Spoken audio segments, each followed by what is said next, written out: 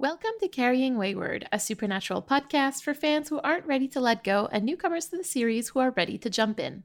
I'm Marie Vigouroux. And I'm Drew Schulman. In this episode, we're diving into Supernatural Season 7, Episode 5, Shut Up, Dr. Phil. Let's get this show on the road.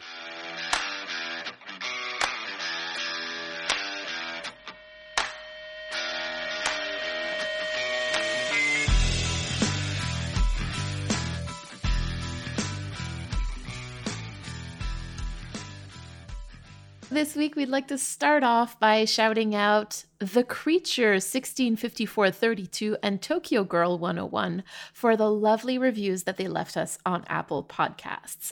As you guys probably know by now, those reviews really help us. They make sure that people find us because Apple Podcasts really likes it when people write reviews for podcasts. And they prioritize those podcasts that have more reviews. So please, if you have some time, we really appreciate the reviews, and they really do help us a lot. And while they help, we also just love them. It is just such a highlight. I don't want to underplay it. Obviously, it helps us in a big way on the podcasting discovery side. But it's also one of the brightest points in my week is when I get to see a new one pop up. Absolutely. We share them and we gush about them. So yeah, if you want to make us really happy and make the Carrying Wayward chat happy, I guess, take the time to leave us a review on Apple Podcasts. So thank you so much, everyone. The title of this episode, I'm sitting there for so long trying to be what is the title? And then it's the last 2 minutes of the episode vaguely, the second to last big scene, and it's clicked completely. There's kind of a full circle moment at the end. One of the funniest things I've done to myself in the show in a while, which is I don't try to do it, but I feel I don't do it often. I don't really pay attention to the opening credits in case there is an interesting guest star or a character is returning. But I happened to catch one. So I had one person in mind the entire time, and it was Charisma Carpenter. And I was like, oh my god, I'm a Buffy fan. Everyone knows we're both Buffy fans. I'm so happy to have them. And then legitimately, I was so focused on when are we gonna get Charisma? I didn't notice James Marsters the first minute he was on screen. I'm just oh my god. So this guy seems really. And there was he said something where something in his tone of voice shifted just enough that had me go I know that voice, even if it isn't being British. You recognize the voice more than the actor. That's really funny. Oh my goodness. What a fun, again, just one of those, you know what you're doing moments. There is a 0% chance this was done by accident. This was a little ode to Buffy, which was really cool. I had it in my mind that this is an episode that people don't like in the fandom. So I sort of asked our Discord server, I'm hey, am I making this up in my mind, or is it an episode that people don't love? And a lot of the responses that I got were well, I never watched Buffy, and so it didn't mean all that much to me. And so I feel because there were probably so many listeners who didn't really watch Buffy, I guess the fandoms overlapped, but they weren't a full circle kind of thing. There were still a lot of people who just didn't, for them, James Marsters and Charisma Carpenter were probably just not that much of a big deal, which I can understand. So I'm sure there's people who recognize the names, but weren't Buffy people, so it didn't really click the same way. And then I'm sure there's people who were just oh, they're from a thing I don't know. Hold on, what did you think about it before you recap? It felt campy. Yes, very. The big reveal that they were both witches and they're both kind of using their powers to get back at each other, and there's kind of a going back and forth history with the two of them, just felt very caricature of witches we've seen in the series, where it's they're using it for petty revenge, but for them petty revenge does involve literal murder. But it isn't some grand evil scheme to raise the devil or bring about the end of the world. It's just it's a lover's quarrel with people whose powers are a bit much. Right. I completely agree with you. And I think that again this is really seen in the end scene when he goes I told you nothing happened with the Medici chick, it's kind of and it's funny because we've seen witch episodes before, and we've seen particularly, I'm thinking about the Provenance episode where like we see paintings, magic and paintings, right? And that felt scary, right? Like that was kind of like, ooh, like there's a haunted painting. But here it just kind of felt funny, like the paintings like melting, like the tone is so completely different to the previous witch episodes that we've seen and to like the Provenance episode. So it just kind of feels like it is a tonal shift that's, I think some people find hard to stomach. Like I'm kind of one of those people. And as much as, and again, like I keep saying, I'm like, I love camp. I really do. But I just find that this going from serious to camp is a bit challenging for me. Well, I think that camp itself can kind of go both ways. You can be campy, but still be serious. And then you can be campy and like play into it a little too much. Like here, I felt it very much was an episode that was aimed at being funny. More so than being, like a serious, like it was designed to feel serious. And it was only when we got the reveal that, oh, this is kind of not what we expected. We're kind of having the rug pulled out from underneath us. Does the campy aspect come through? I don't think it's necessarily, you have to be one or the other. It's basically the shift from seasons 1 through 5 to now is kind of like hitting me. No, I agree completely. There is definitely a shift from the Kripke era to the post-Kripke era we are currently in. And keep in mind that like season 6 also had some very campy episodes, but I found that they did it really well. Like it was really well done. I have issues with the way that this is handled in season 7. Like it feels satirical almost. I was going to argue for a second that last episode felt like as much as like he was a very campy character, our villain of the week. I didn't feel the episode itself was as comedic. It was a much heavier episode despite having a very campy villain versus this week, which is a very campy villain pair who are much more played for comedy in the end. Even though the comedy does kind of fall on Dean and Sam a little bit towards the end in their like conversation. But I think you're right. I think there is sort of a shift now where like it feels like they're trying to be funny, but they're going too far sometimes and making the joke the whole episode versus just having a good laugh in an otherwise great episode. That being said, I still kind of love this episode in a weird way, but I think I love it for being so bizarre, not because it fit well. Yeah, I think overall, like this is an episode that I watch. Like it's not a skip for me. I don't generally skip it when I'm watching through. So, I mean, what am I complaining about, right? Like, I don't know. Maybe I'm just being a hater. Maybe that's what's going on. I'm just being a hater. Hey, we're allowed to. How about you give us a recap in 3, 2, 1, Buffy? We have some classic witchy antics going on. The brothers are on the case. We've got weird deaths, unexplained, some weird things at the site. Oh, this is just having every, like sign of a witch. Dean even notices the dying plants, which is another witchy thing we've seen before. This is falling into place. They have some funny phone calls with Bobby, which I think were a little weird and I wanted to get into a second, but we'll deal with that. We then finally figure out, oh, the witch is clearly his ex-wife and she's doing all this to get revenge because he cheated. And then it turns out he's a witch and he's getting revenge because he's petty. And they're both just petty and having a lover's quarrel, as I said. And it results in a magical slapping fight over Sam and Dean as they basically play therapist to the two of them and make them realize that it's not that bad. And then, surprise, a Leviathan shows up at the last second, but gets knocked out by one of the witches who was there to save their butts, because even though they saved their relationship, they're still petty, and magic, and time. I literally thought you were going to say gets, stopped by Spike, because, I was genuinely kind of waiting for that. I almost did. There was a moment where I was like, the hell was his name again? Damn it. I don't want to say James Marsters or Spike. I'm just going to say one of them. You had the opportunity to do the funniest thing. This episode was written by Brad Buckner and Eugenie Ross Lemming, directed by Phil Sgriccia, and originally aired on October 21st, 2011. And in Critical Time, we will be talking about the writing team that is Brad Buckner and Eugenie Ross Lemming.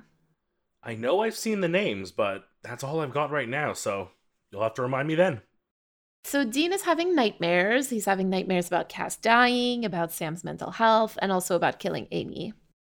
Again, given that we're kind of this 2-episode arc right now that is very much about Dean's guilt and kind of holding things in, I feel like they're weirdly out of place. Like, one is very clearly his fault, and I guess he's feeling responsible for the other two, even though they're not his fault. But again, I think that kind of all falls into last week's discussion of Dean being unable to give up that feeling.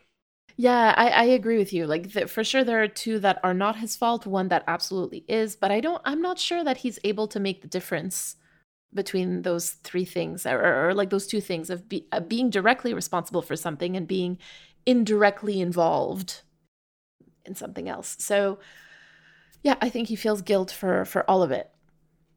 He is also drinking a lot and often, and in this episode we see that he's falling asleep drinking beer and he wakes up to drink some whiskey.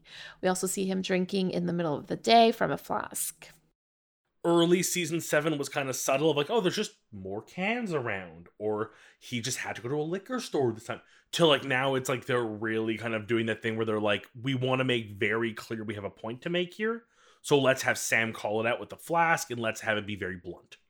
This is not the last time that we were going to get a character called Jenny Klein on this show, which is a very weird nickel to have twice. What's even weirder is I feel like we already had a Jenny Klein. Am I like... We have not had a Jenny Klein, but we have had a Jenny. The brothers managed to bag a Leviathan, and they plan to bring it to Bobby's. I am so excited for this because I really want to know how that's going to play out. Like, I'm so intrigued. Like, the Devil's Trap, to our understanding, does not work, so if it wakes up in the trunk, it's getting out. And likely taking the car with it, which is a terrible concept. If they do make it to Bobby's, I'm assuming they will, how are they going to restrain it? Like, do they have like a, okay, here's like 40 things we think might work, let's try all and see which ones hold and hope one of them does? Like, I'm very excited for this next episode, if only to see this. Yeah, I think this is, you saw that coming a mile away. There will be some testing happening in the next episode. Let's put it that way. I noticed that this season, Sam is often like depicted with like red lighting in the background, and we see that very clearly in this episode. At the end, when him and Dean are talking near the Impala, like as they're leaving the motel, and I think personally that it has to do with him having flashbacks from hell, like a visual reminder that this is like what's in his head. Oh, I love that. That is like such a nice like touch. Because I was going to say, like, kind of just as an overarching thought, is that we really haven't seen much of the flashbacks and the hell leaking through. And it was kind of left on a very, like, unresolved point. Like, I understand he's maybe dealing with it better. Maybe we'll learn more about it. This is one of those, like, Soulless Sam things where in, like, 3 episodes I'll retroactively go, like, oh, this has been happening the whole time. Yeah, there you go. I think the whole goal of that is to kind of put that on the back burner, because right now we've got to deal with Dean, right? Like, we've got to deal with this and then we'll come back to it eventually. Yep, because Sam can't be good for too long. Oh, Sammy.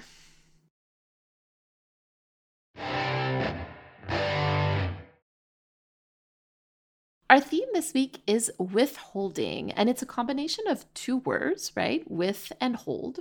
With being a word from Old English that means like against, opposite, from, toward, by, near, like it to kind of depict all of those things. And then we have hold, also from Old English, which can mean like a variety of different things. So we're going to focus on the ones that I think are most relevant here. And I kind of liked the idea of like to contain, to possess, to control, to rule, but also to detain and to lock up. And I think that this episode, I like the idea of withholding as being like the action of holding something back, like to keep your thoughts locked up, so to speak. Because there's like a clear mirroring of the Starks and the Winchesters in this episode, and both families are withholding stuff from each other. I think it's made even more clear because Sam points it out at the end. To me, this had like, you know, those early season feels when they were, every single time that there was like a conflict on screen that wasn't related to the Winchesters, it was actually about the Winchesters all along, you know, like this was very, very clear, but it just kind of lacked the subtlety that we had like in early seasons. Like you said, Sam calls it out like openly in this episode. So it didn't feel out of place for the episode, which is a weird thing to say. And I feel like it's not the first time we're seeing them like clearly drawing the line for us, but I think it just adds to Sam's everything this week. That's an interesting way to look at it. I have trouble not looking at it critically and just to think that this is like a lack of sophistication in the writing personally. And because we've seen it before and I've kind of always thought that, but like when it's called out openly, I'm like, okay, well, like, that's our job. We can do that. You don't need to do that. All right, so let's start with Dean this week because Dean, again, is the poster child for our theme because he's the one withholding the truth from Sam. The issue is that by keeping this big secret that he's keeping, he's creating those situations where he has to lie even more, and then he has to lie even more, and then even more often, like in order just to be able to keep the secret. And that kind of creates like this mountain of lies that he's just now having to keep on top of. Clearly Sam can see right through it, and we're going to talk about that, or at least how that affects him in a moment, but it's creating a rift between them. Yeah, with Dean withholding not just his feelings and his anger from Sam, and we've seen this season, with Bobby, how often he would often make fun of the I'm fine moments. He's preventing himself from feeling peace. And we as an audience can see how letting go and allowing yourself to be heard and getting out of benefiting Sam. But despite seeing a clear example of his workings, Dean's without peace for himself. And he is just, like, withholding is such a clearly good term, and it's such like a I want to keep using the term over and over again because he really is not just withholding information from his brother and from the people who care about him, but he's withholding from himself peace and, peace of mind and freedom. Ooh, I really like that, actually. How do you think it would go if he were to tell Sam? I have a really weird thought about this one, okay? I'm here. I think the big number one thing is that obviously the fear is how Sam would react. But I think there's a part of Dean that also fears Sam accepting it. Okay. Because I feel like that would put him under like a new layer of like guilt. I hid this from you and I did this terrible thing which you should be angry about, but you are choosing to look the other way and forgive me and be understanding of it as much as it should hurt you. The obvious reaction is oh, you went behind my back. Like, yeah, we all expect.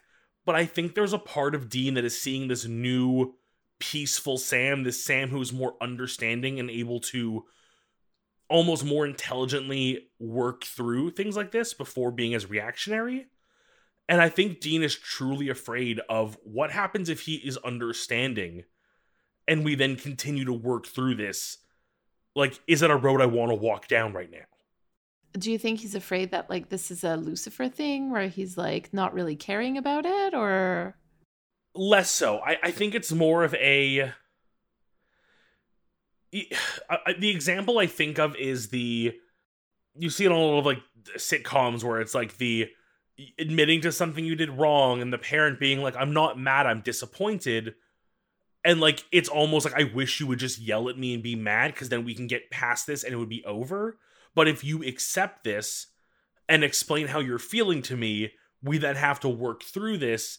And I then have to like, it's not just, okay, you got mad, you punched me, fight's over, we can go back to normal, everything's done. It's there is something lingering. There's more of a conversation to be had. There's growth to be had. And I think there is a fear that while he knows the killing Amy thing is truly the core problem here, the other things he feels guilty for, which we kind of know he's not guilty of, i.e. Cass dying and Sam's, hallucinations, he's going to have to start reeling with those things, and he's afraid of walking down those paths and seeing an end result where he truly gets told by someone he trusts, yes, it's your fault. Okay, so like this is like more displaced anxiety. Like it's easier to be anxious about something that you caused than about something that you have no control over, kind of thing. Because that's it, yes. There's always a chance that something comes up and he can suddenly, like, it's wiped from his plate. Like, oh, we find out that Amy actually had a horrible kill record and he should have done away with her in the first place. And like, okay, woof, this is all over and I was in the right. But admitting to it and having to deal with the consequences, especially if they're rational consequences, not just an outburst of anger, are scarier than the what if. All right. Well, I'm going to tell you, we're going to find out how that happens. So we just need to hold our breath for a little bit. And we're going to find out actually quite shortly. I'm very excited for that. I genuinely want to see how that reaction goes. Another thing that's going on with Dean, because he's keeping the secret, that is that he's having nightmares, as we talked about in the long game. But what I find interesting about these nightmares is that there's like visions of Cass dying and Sam like shooting into the air. And we both know that these were like deeply, deeply traumatic to Dean. And these memories are side by side with those of Dean killing Amy, which to me are kind of signaling that like killing her was actually traumatic for him too, even though he's kind of explaining it away as like just killing another monster. And I think that my question here about Dean in this episode is like, what's hurting him the most? Is it the memory of killing Amy in secret from Sam or withholding the information from Sam? So I think this does tie into your last question, and I really think it's the withholding it from Sam part that's getting to him. Because in the end, he is, like you said, he's rationalized killing a monster, but he has not rationalized betraying his brother. I would usually agree with you, but the way that the things are showed in, like I said, like because of what they're showing, because if it was lying to Sam that was traumatic, then they would show him lying to Sam in his nightmares, right? But he's actually seeing the death of Amy, or his murder of Amy, to be more precise. And so I'm like, I feel like maybe the murdering, was also traumatic for him. I see it more as these three actions are being equated to people's suffering that he feels directly responsible for. Yes, well, I definitely the trauma of I murdered someone who in cold blood may have been a perfectly normal person in the end, and in front of their own child, which they never obviously show that part, but like for me it's always lingering in my mind, even though you said it never comes up, which I expect at this point.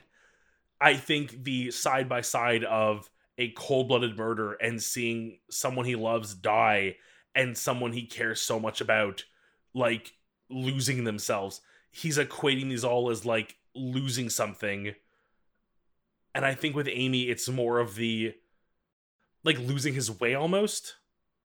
And I mean, like we said, he is drinking a lot more, like we mentioned that before, but I think it's really important to talk about it here because like Dean is in pain, right? Like we both agree on that. We can't take that away. Like, and when Dean is in pain, like he reaches for alcohol. Sam is noticing it and he is making the very clear connections and he's not being quiet about it. He's calling him out on it in this episode. Like I said before with the flask, he's making sure that Dean knows he can see it and calling him out. And clearly he's not appreciating it being observed in this way. And I almost kind of equate it to, like I said earlier, Bobby's, oh, you're fine comments. Yeah, of exactly. Like we all know you're not okay, but you don't want to talk about it. But we're going to make sure we see it. Which I think is their way of saying, like, I'm here for it, though. This is like the absolute curse of being perceived, like I think Dean is being perceived and he doesn't like it. And I think, there are ways in which being perceived is not the end of the world, but it's annoying. But here it's particularly painful for Dean because he's being perceived like at his worst. People are noticing his pain, which he doesn't want to share. I'm not saying that's the right thing to do. However, he does not want to do that at the moment. And so I think he feels like he's losing control even of like what he can, like what he chooses to share because his pain is so loud that everybody can see it. Which I think is just forcing him to want to hold on to it and hide it even more. Exactly. Withhold it, one might say. Exactly, to maintain some sense of control. Oh, Steve. It had been a while that we hadn't done that. But It's like, been a while Dean? since we've had a moment like that, but Dean's really been like Getting the sympathies this week. Dean's been hurting. I love how, like, 2 episodes ago we were like, Dean fucked up. And now we're like, oh, Dean fucked up.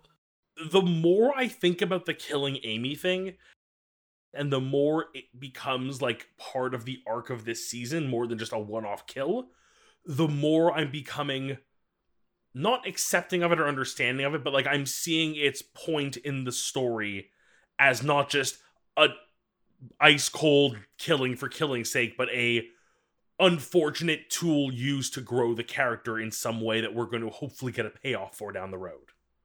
Right. So if anybody who's listening to this has listened to the episode of Monster of the Week, where the recap episode for the Winchesters, on which I was a guest, it came out about a little bit over a month ago. I talk about how watching the Winchesters has really informed how I look, particularly at these choices that Dean makes in these seasons that we're going through right now. And this is one of the things that I found that the Winchesters really helped me understand better. Go have a listen if you want a bit more context about that, because I can't share too much with Drew here, but, you know. I was about to joke, like, oh, go listen to it. Clearly No, you cannot. Absolutely in not. Yeah, in a few years you can do that. But yeah, for anybody else, you can definitely go have a listen. Sam. So again, in this episode, he's on the receiving end, right? Like, he's dealing with Dean's refusal to tell him the truth. This isn't the first time that we sort of see that, right? Like, we saw it already with, like, the big secret that John told Dean at the beginning of season 2. But here we're dealing with Dean not wanting to tell him about Amy. And it is affecting him the same way that it was in season 2. And with reason, right? Like, when the person that you spend the most time with is holding something back from you. I mean, I don't know about you, but it really affects me. And I start, like, overanalyzing everything, and I wonder if it's in my head or not. And, like, I wonder also, like, why it is that they feel like they can't speak to me about it. And I can only imagine that Sam, in his, I sort of hate to put it that way, but, like, in his fragile state, is probably, like, ruminating all this even more. I mean, fragile state or not, it's definitely something that's going to linger with him, but you then add the extra layer of hell memories leaking through and Lucifer potentially fucking with his head, it's only going to make it worse. Because despite all of that, he seems to have turned over this new leaf in his outlook on life and seems to be weirdly at peace in a way we've never really seen him. Like, maybe, like, pre-Jess's death in episode 1 piece. And he's now trying to extend those same compassions he's allowed himself to Dean, but Dean just won't open up, and you can't help but feel for Sam that it must hurt to have the person you trust the most block you out emotionally after you were finally able to open to them. You know, you have all this time where, sure, I don't think Dean was ever asking Sam to open up to him, although he kind of does from time to time, especially when it's, hey, what's wrong? So here Sam is going, yeah, I'm feeling better. I have figured some stuff out. I'm in a good place. How about you? Blur, talk to the hand. Yeah, exactly. And, like, I think that we see that at the end of the episode when they're talking, and, like, Sam is, like, literally trying to coax the secret out of Dean, and Dean's just not having it, you know? Like, I don't know why, but all I can think about is, like, Arrested Development. Like, Job's not on board. Like, Dean's not on board with this at all. Like, Sam goes, we're good, right? Because he's like, is it me? Is the big problem that you're having right now about me? Like, it's not, right? We know that it's not, but Sam doesn't know that it's not. And I know that when I'm in those situations, I'm always like, oh, it's me. I'm the problem. Like, 100%. The issue that's going on with them is about me. And, like, I don't know if that's vain or self-centered or whatever, but that's just the way that I react. And so I'm imagining that Sam would react at least in a similar way. So I don't know. I believe the term you're looking for is human. That is a human thing that humans do. I refuse to believe not everyone does it, because God knows I do. We'll talk about that in my reflections this week. But this moment, I think, like, this is the most important moment for Sam this week, because this is the moment where Sam feels defeated. You know, he's realizing that Dean may not open up to him the same way he wants to open up himself. And in that moment, he reaches one last time to what it is he's truly after, and it's the, like, am I the problem? Because this is the first time since we've seen Sam come about this new outlook on his life that he's begun to doubt himself. He's beginning to feel guilt as it might be about him, that he might be the problem in this whole equation. Oh, poor Sam. He's also going through it. Did you notice that moment when Sam and Dean, like, they run into Jenny's apartment and Dean immediately goes to her and Sam immediately starts looking for the coin? Because I really loved this moment because it shows us two things. The first being that even though Sam is not well mentally, Dean still trusts him. And the second thing is that even though Sam and Dean are, like, more and more at odds as, like, the episode advances, with Dean withholding that secret, they're still perfectly able to work together. And I didn't bring this up in the long game because I didn't think it ever made it on the podcast. But I'm pretty sure that this is a dynamic that we've seen before, where Dean does the carrying and Sam does the fighting. I think that we may have talked about this during the live watch of Let It Bleed a few months ago. I think that's where we talked about it. Yeah, I think we need to watch out for that particular dynamic of Dean doing the carrying and Sam doing the fighting. This gives me so much hope for them, because despite previous comments about a rift forming between them as Sam begins to doubt himself because of Dean's withholding information, thinking he's the problem, we see that in a moment of immediate action, in a moment of, like, just fight or flight type response, the two can work together so well. And I think this just goes to show that on some deeper level, instinctually, they understand each other and the situation around them. And while they may have interpersonal miscommunications temporarily, that on the deepest, most, like, naturalistic level, they know how to handle themselves and a situation and each other's strengths. The foundation is there, right? Like, they've been doing this their entire lives, so... And the coin was on a really high shelf. Of course you needed Sam to find it. Yes, of course.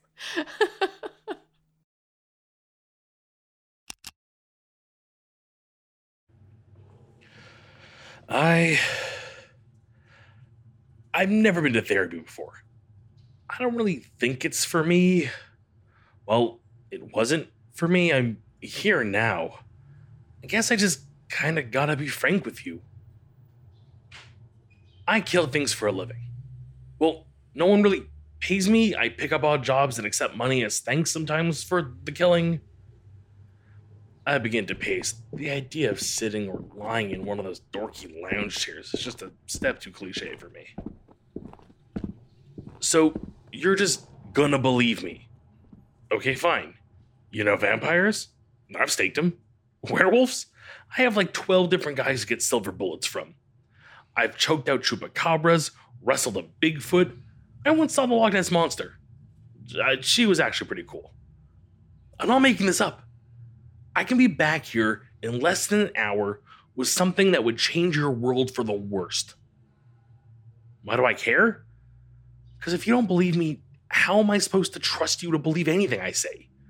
You want me to talk to you and get crap off my chest, and I'm just supposed to tell you all of my darkest secrets when deep down I doubt you're taking me seriously at all? If I'm going to take the time to fill you in on who I am, you gotta be ready for all of it. Yeah, I don't have many people to tell this to. That's why I came to you. I figured you shrinks are, like, supposed to be good at this listening thing. I stop and fall to the couch, my head in my hands. It's not easy dropping this kind of info on someone. Folks usually run. No, I haven't told many people. I don't often try this with folks who aren't, already in on this whole stuff, or why would I? It would scare them off. No, I don't know that for certain, but, you can imagine. Look, you're an exception.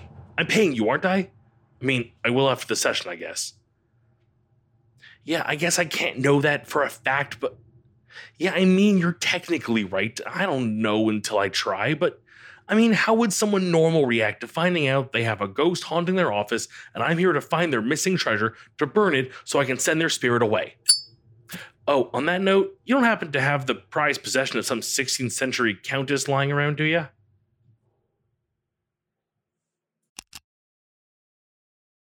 I would like to briefly discuss the writing team for this episode. Now, as a reminder, this episode was written by Brad Buckner and Eugenie Ross-Lemming, a team that's going to come to be known as the portmanteau name Buck-Lemming. I do want to mention here that Eugenie is married to Robert Singer, who is a writer, director, producer, executive producer, and co-showrunner on Supernatural, like literally from the very beginning. So Brad Buckner and Eugenie Ross-Lemming were part of the original writing team on the show in season 1. You might remember their one single episode so far, Route 666. And yes, that is the racist truck episode. Well, they're back on their bullshit with this episode, and this is supposed to be like their great comeback. They're going to be writing about 3 to 5 episodes each season from now until season 15, and so we're going to need to buckle up. I'm going to give you a hint that a couple of their recurring themes, like the first one being how much they love Lucifer and Mark Pellegrino. They also really like to write about the lengths to which Sam and Dean are going to go to save each other's lives. You know, all things emotionally healthy. They seem to love killing off characters too, but we're going to talk about that later. And I'm talking about this here because I have a bit of a challenge for myself for the next 8 seasons. Because the thing is, like, there are times where I'm like, ugh, this episode really bothers me. And I really can't quite put my finger on why. And then I'll go see who wrote it. And I'm like, oh yes, this was Buck-Lemming. This makes sense. So I think I would like to better understand what it is about their writing that annoys me, and to see if I can maybe, I don't want to say change my mind, but almost like just to kind of see how I feel about that if I really explore that on this rewatch. Well, I would not have expected this episode, which, like I said, I kind of enjoyed, to be brought to me by the same powerhouse duo that gave us that episode. Oh my god, the racist truck, I can't believe it. It also weird that I like know the term Buck-Lemming. Like, I feel like I've heard the portmanteau used before, but never like made the connection that it was like 2 people's name was a portmanteau. I thought it was just a name. No, yeah, I know a lot of people think that, but no, it's Brad Buckner and Eugenie Ross-Lemming. Also, the connection between Eugenie and who are they married to? Robert Singer? Yeah, that was unexpected as well. So much information revealed here. I mean, you know, I hate to claim nepotism when people are married to other people, but I feel, anyway, we'll come to our own conclusions upon rewatch. I think that this does need to be stated. Genuinely, I am intrigued, if even a little excited, to see what other episodes they give us, while I think you've set me up on a path of not to expect great things.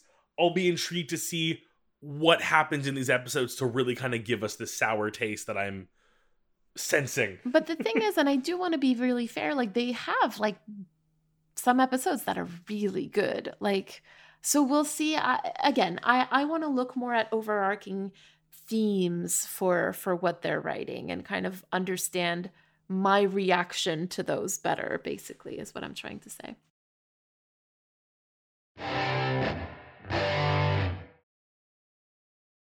This week, we have a message from Michelle. Before we listen to it, we want to remind you to send us a 3-minute voicemail. To respond to anything we discussed today, you can use the recording app on your phone and just email us that recording at carryingwayward@gmail.com. We also want to remind you that Mary and I will be answering the question, what is your favorite cupcake recipe? For our Roadhouse supporters, Honor and Paula Talk. Stay to the very end of the episode to hear a short clip. Hi, Drew and Marie. This is Michelle, pronouns she, her. And I know that by opening this can of worms, I am potentially instigating a whole separate episode to discuss it, but here goes anyway. About Leah in 99 Problems, and the W word in particular. The Whore of Babylon is a metaphor described in Revelations chapter 17, verses 1 through 6, and it is about the city of Babylon, not a person.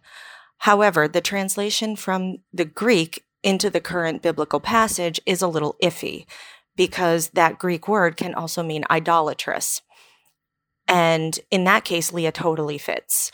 She is using her influence to turn people away from God's actual commandments, like, say, thou shalt not kill or bear false witness, etc., and using that to make these people her slaves, basically, and to, worship her and to enact evil and nefarious deeds upon themselves and each other. And in this way, the word whore does kind of fit, simply because she is using her femininity and her perceived purity and holiness and innocence as her influence, as her proof that she's, a conduit or a prophet or whatever. And in that way, she's actually kind of flipping the script, because she's using that purity and innocence rather than the traditional meaning of the W word as, seduction and sexuality and all of that. However, this is supernatural, and this is, based on a biblical passage, and we both know how well both of those entities treat women. So I do believe that the Madonna whore complex is also at work here, which is the dichotomy of the objectification of women. In one case, the Madonna is totally, pure and, in need of reverence and protection and put on a pedestal. And on the other side, women are, sexual objects or evil. And in either case, women do not have actual agency or value outside of how they're perceived by men. And though I do think that there may have been a bigger message about never believe anyone who has all the answers, I do also think that it has to be a woman who is, using her feminine wiles to tempt and distract and, cause evil things. So yes, the word whore is definitely, an insult and misogynistic here, but there is also a bigger meaning that doesn't necessarily mean in a sexual way. So I thought this was really an interesting dichotomy, and also, again, still problematic. But, I'll probably be back with more on Leah, because there's a whole other side to my thoughts on her that have nothing to do with this necessarily. Anyway, love the podcast. As you know, longtime listener, and I love you guys. Bye.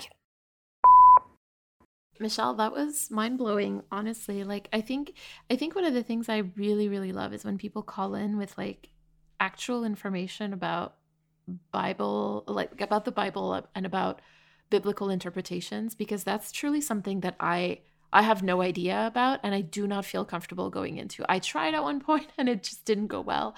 So I would really prefer to kind of not touch it, even though I know that there's probably like a well of information that we're kind of missing out on. But yeah. So thank you very, very much for that. And it got me I liked when you talk about how, it's kind of hard to trust or to assume positive intent, I guess, when it comes to supernatural and the Bible speaking on women. And it kind of got me thinking about maybe like a conceptual triangle of like supernatural doesn't quite get the Bible, really doesn't get women. The Bible doesn't treat women really well, and the Bible has no idea about supernatural. Like it's I don't know. I'm just kind of like riffing off of that. Maybe I'm just tired, but I completely agree with you when you're like not quite trusting of supernatural to really have the interpretation that you gave us at first of that Bible verse. For a lot of reasons, not that, the people who are writing aren't well versed in the Bible, but like you said, I think that the Madonna whore complex probably has a little bit more to do here, if only because of like Supernatural's history in the way that they treat women as characters on their show. So thank you so much for sending us this. Yeah, Michelle, thank you. I will always praise people for sending in more well understood concepts than we know. The Bible being a great example of this. So getting kind of a like more understanding look at it, I was like blown away right away. And like right away I was like, yup, this is like my new official view on this episode. I'm calling this my way of viewing it because it gives a better light to the character and to women in general, and it actually makes more sense in my mind, honestly. We are reminded by you that the Bible and the show tend to have a poor track record and representation of the female variety. So while it's hopeful thinking, I think I understand where you're coming from, but ultimately what I really want to focus on here with this voicemail is the interpretation, the more knowledgeable view, and the ability to even present other angles, because I genuinely prefer this. I think it makes more sense, and while I am willing to put money that was not the intent of the writers, again, that's just my opinion, I like this view better, and I prefer it from a viewing standpoint. So, as always, thank you for sharing more knowledge, for deepening my knowledge on a subject I'm not well versed in, and making the show that much better, in my opinion. Thank you. And definitely send us that extra voicemail about Leah.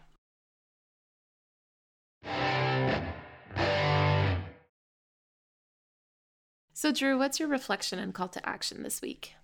I feel so much for Sam. I know you touched on it a bit as well, but there is that instinct that and I'm sure most humans have, where you are very quick to put yourself as the problem and think that something going on with somebody else who doesn't want to talk about it or divulge it is doing it to hide it from you specifically. And I think this episode also does a great job of reminding us that that's really not the case a lot of the time. Like, if we really got Sam to sit down and watch this episode and see Dean's like dreams and flashbacks, he'd be like, whoa, yeah, no, I'm the least of his effing problems. So my call to action is just to remember that if someone isn't ready to talk to me, if someone seems off and might be pushing me out, there could be a multitude of reasons that are not me. And I think if you think about how often you do that to people, at least myself, it's more often yourself that's the problem and not the people around you. And that's probably true for other people around you as well, if you know what I mean. I am not always the problem. You are not always the problem, Drew. And you, Mary, what have you thought about this week, or any reflections? Well, so one thing that I've learned about myself lately is that I am a people pleaser and I fawn. And for those who don't know, fawning is when you're faced with conflict, some people are going to fight, some people are going to flight, and some people are going to freeze. And fawning is like the fourth reaction to conflict, and it's basically when you're trying to appease the person in front of you, and it means minimizing your own feelings. And the issue that this is sort of creating in my life is that people don't know when I'm mad or when I get my feelings hurt because I don't tell them. And so I feel called to follow Sam's advice here, and the advice being the stuff that you don't talk about doesn't just go away.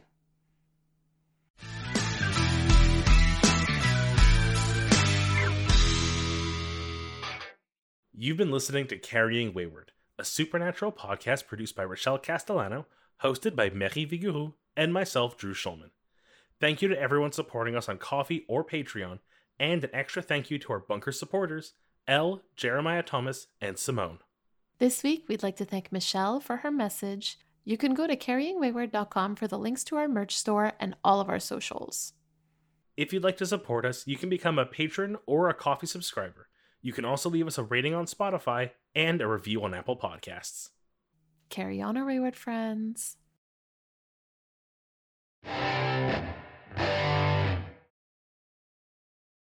The one that I always run to is the easiest one in here. It's a 1-bowl chocolate cupcake recipe. And then Do not tempt me. And then I pair it with whatever icing I want to make. And these are called 1-bowl chocolate cupcakes. That's it. And honestly, they're amazing. And I've made them as cupcakes and as cakes, and every time they're delicious. Yeah. What? So I'm having a moment here where I know I'm not the most traditional baker and I can kind of cut corners quite often, and just especially in the realm of minimizing the amount of dishes I have to clean afterwards. Sure. Yeah.